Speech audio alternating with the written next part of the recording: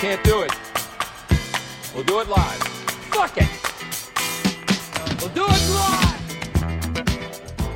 What is going on, Giants fans? Welcome back to another episode of Big Blue All Year. Sorry about the late reaction. Late game causes a late episode. But don't forget to follow us on all social media platforms at Big Blue All Year. And don't forget to rate and subscribe wherever you get your podcasts. Take it away, fellas. What I have here in my hand is the health records for Daniel Jones from a New Jersey Putnam County hospital. But the thing is, there is no New Jersey Putnam County hospital. So his healthy status was a fake. However, this one is real. The doctors don't think you should play football again this week, Daniel Jones. So allow me to say this to you one more time, Waterboy McCoy. You're hired. Waterboy McCoy would go out there and play like the Towel Boy. 19 for 31, 221 yards, no touchdowns, no interceptions. The defense didn't show up either. One sack by the lovely, sexy Dexter. And our trusted Graham Gano scoring 6 points, the only points. Oh no, we suck again! The Giants have a record of 5-9. Can they make the playoffs? Well, who knows? This has been a New York Minute. Giants fans, welcome to our not so rapid reactions. It's Big Blue All Year minus the burger, coming to you on a Monday to talk about Sunday night's matchup. Disciple, I'm just going to jump right into it. Let me hear what you think. Shout out to NFL's Matt Lombardo on Twitter. I saw this earlier today, and I really think when it comes down to the Browns game, there are a lot of things to talk about, but the first place is Joe Judge's play calling and aggressiveness. And I think he really hit the nail on the head. This, paraphrased, do I think the Giants should have taken the points? Personally, yes, I do. At that stage of the game, we can talk about later, I wanted the points. B, would it have made a difference in the outcome had we scored the touchdowns? Maybe. 3, do I feel that Joe Judge's desire to be aggressive, or some might say desperate, cost the Giants a win? No, I don't think that's true. What do you think? I wholeheartedly agree with everything you just said. Because here's the thing, and Joe Judge hit the nail on the head in the press conference, and they asked him about it. He said, look, I got to score touchdowns against this team if I want any fighting chance. And you know what? I have to agree with him. I'm not sure about the first one with the Riley Dixon thrown to Nick Gates, but I'm pretty sure Evan Ingram was pretty open in the flat for the first down. Remember, it was like 4th and 3. They didn't have to throw it in the end zone. And, in fact, Riley Dixon might have even been able to run for the first down. I think I would have liked to see them just go for it on 4th down if that was going to be the play call. No, I agree. I agree. But. So, okay, it's interesting that you brought that up, though, because I was going to talk about it later. So we are in agreement on the first part, but I got to disagree with you, Disciple. I got to be a little burger on this pod today. But genuinely, that was my biggest issue with Judge. And again, anybody listening to this, just because I'm being critical right now of something I disagree with Coach Judge does not, obfuscate the idea that I am full bloom, give me a little Gettleman, baby. Full bloom love. with Joe Judge and the direction he's taking the Giants. But that is where I disagree. I think that is analytics getting in your head. You rely on the defense. Look, I mean, but how do you know it's analytics?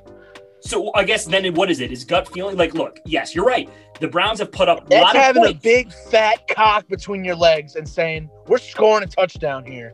We need to. But why? Well, that's the need. That is the operative word. That is what I want to argue, is that multiple times against lesser defenses, the Browns have scored 10 or less points. They have been on a tear recently.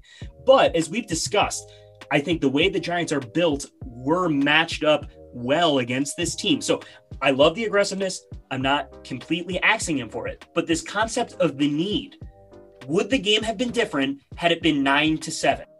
9-7. We go down there, we get points. Let's see how the defense plays. I don't know. I just don't feel like that this need concept seemed forced and predetermined to me. Well, honestly, I went in there thinking that the Browns might just drop 45 on us. I don't know if you did, but that was absolutely a possibility. Of course. I mean, the way Baker was throwing the ball, he was slicing and dicing all day. There was zero pass rush.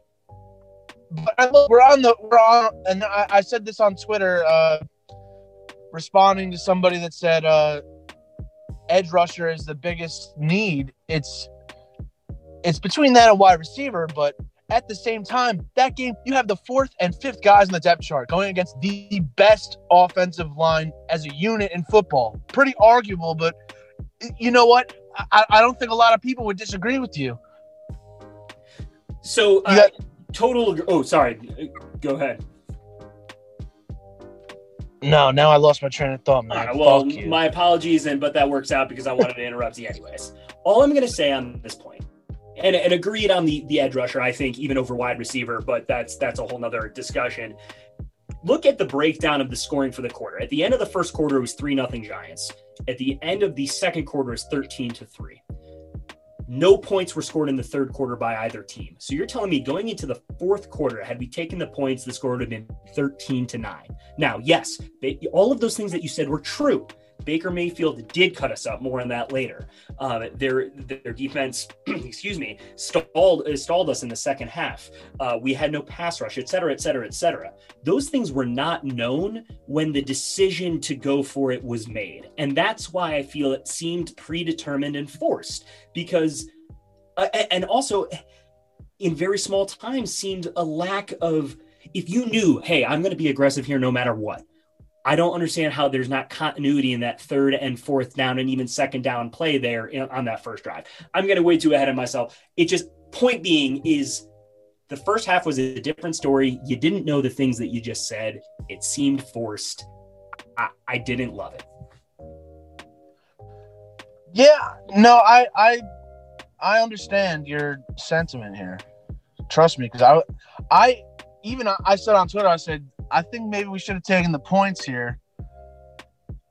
But yeah, no, it was weird because the formation was fucking crazy too.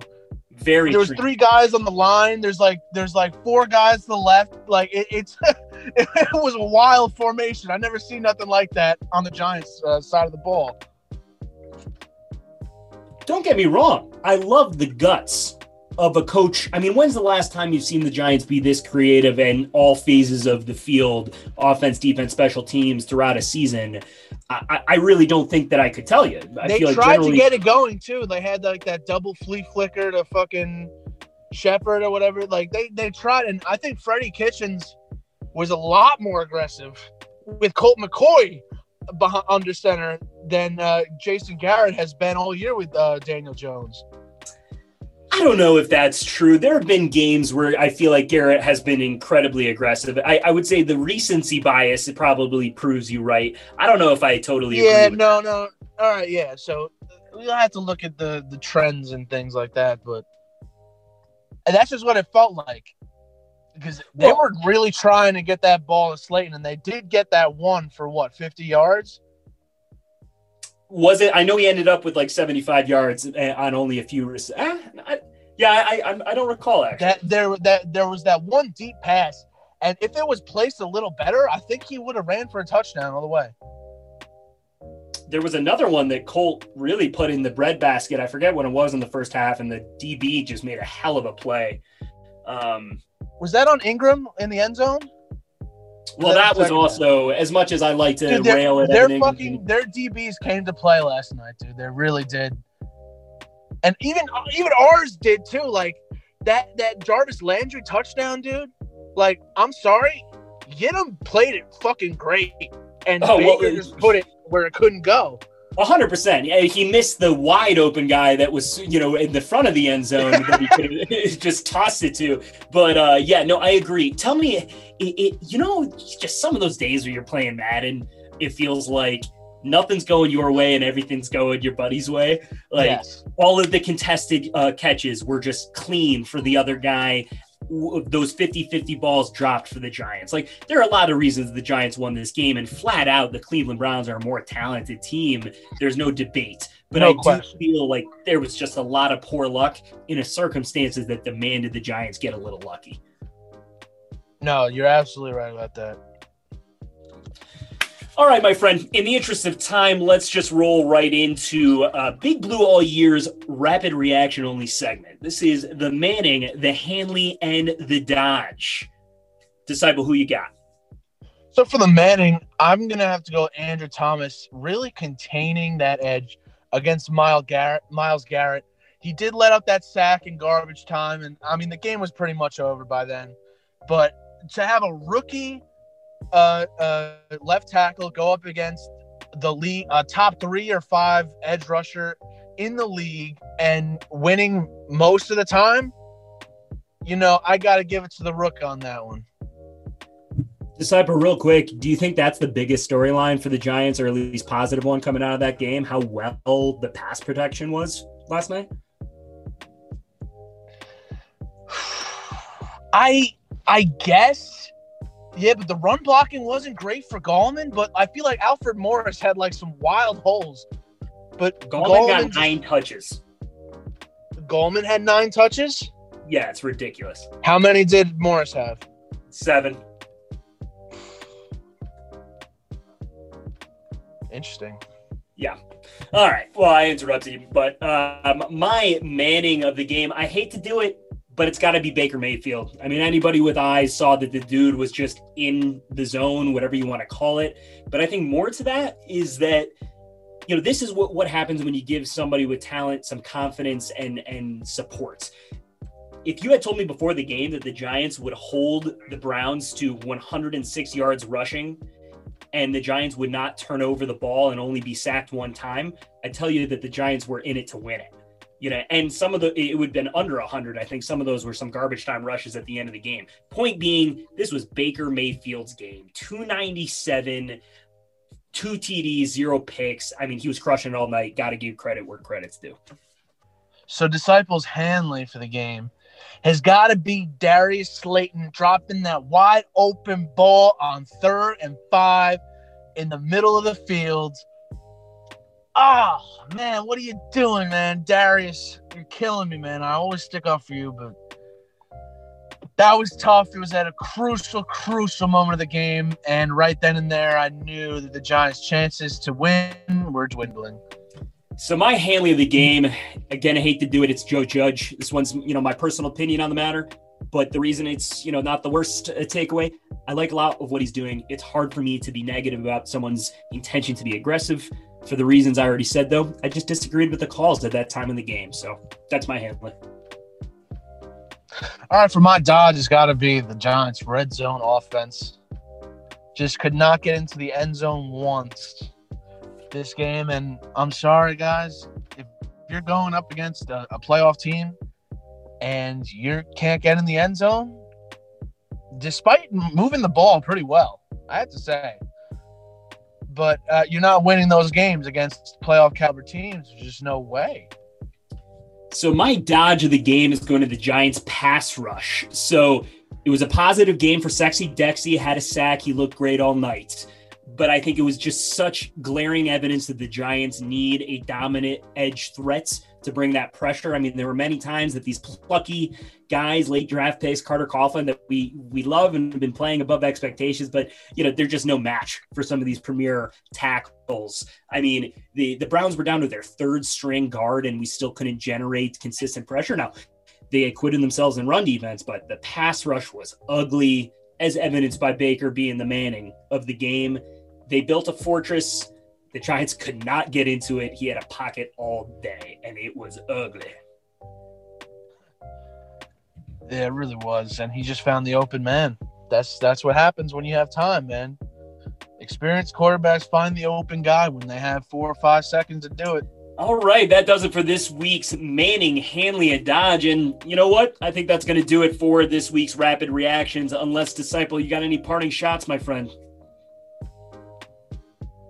The one parting shot I will say is the Giants and the Browns really just played a clean game. 0 turnovers. You know, it wasn't as ugly as the score would say, but like the bottom line of the game is that the Browns made the most of their red zone trips and the Giants did not. That's it. Facts. Stay the course, Giants Nation. Can you tell the tone in our difference when we haven't had some Sunday beers and really a lot of emotions? Stay the course. We'll be back at you later this week, and we'll break down the Ravens matchup. Shaman, take us out. Giants fans, don't forget to rate and subscribe wherever you get your podcasts. And don't forget to follow us at Big Blue All Year on all social media platforms. We'll see you on Friday.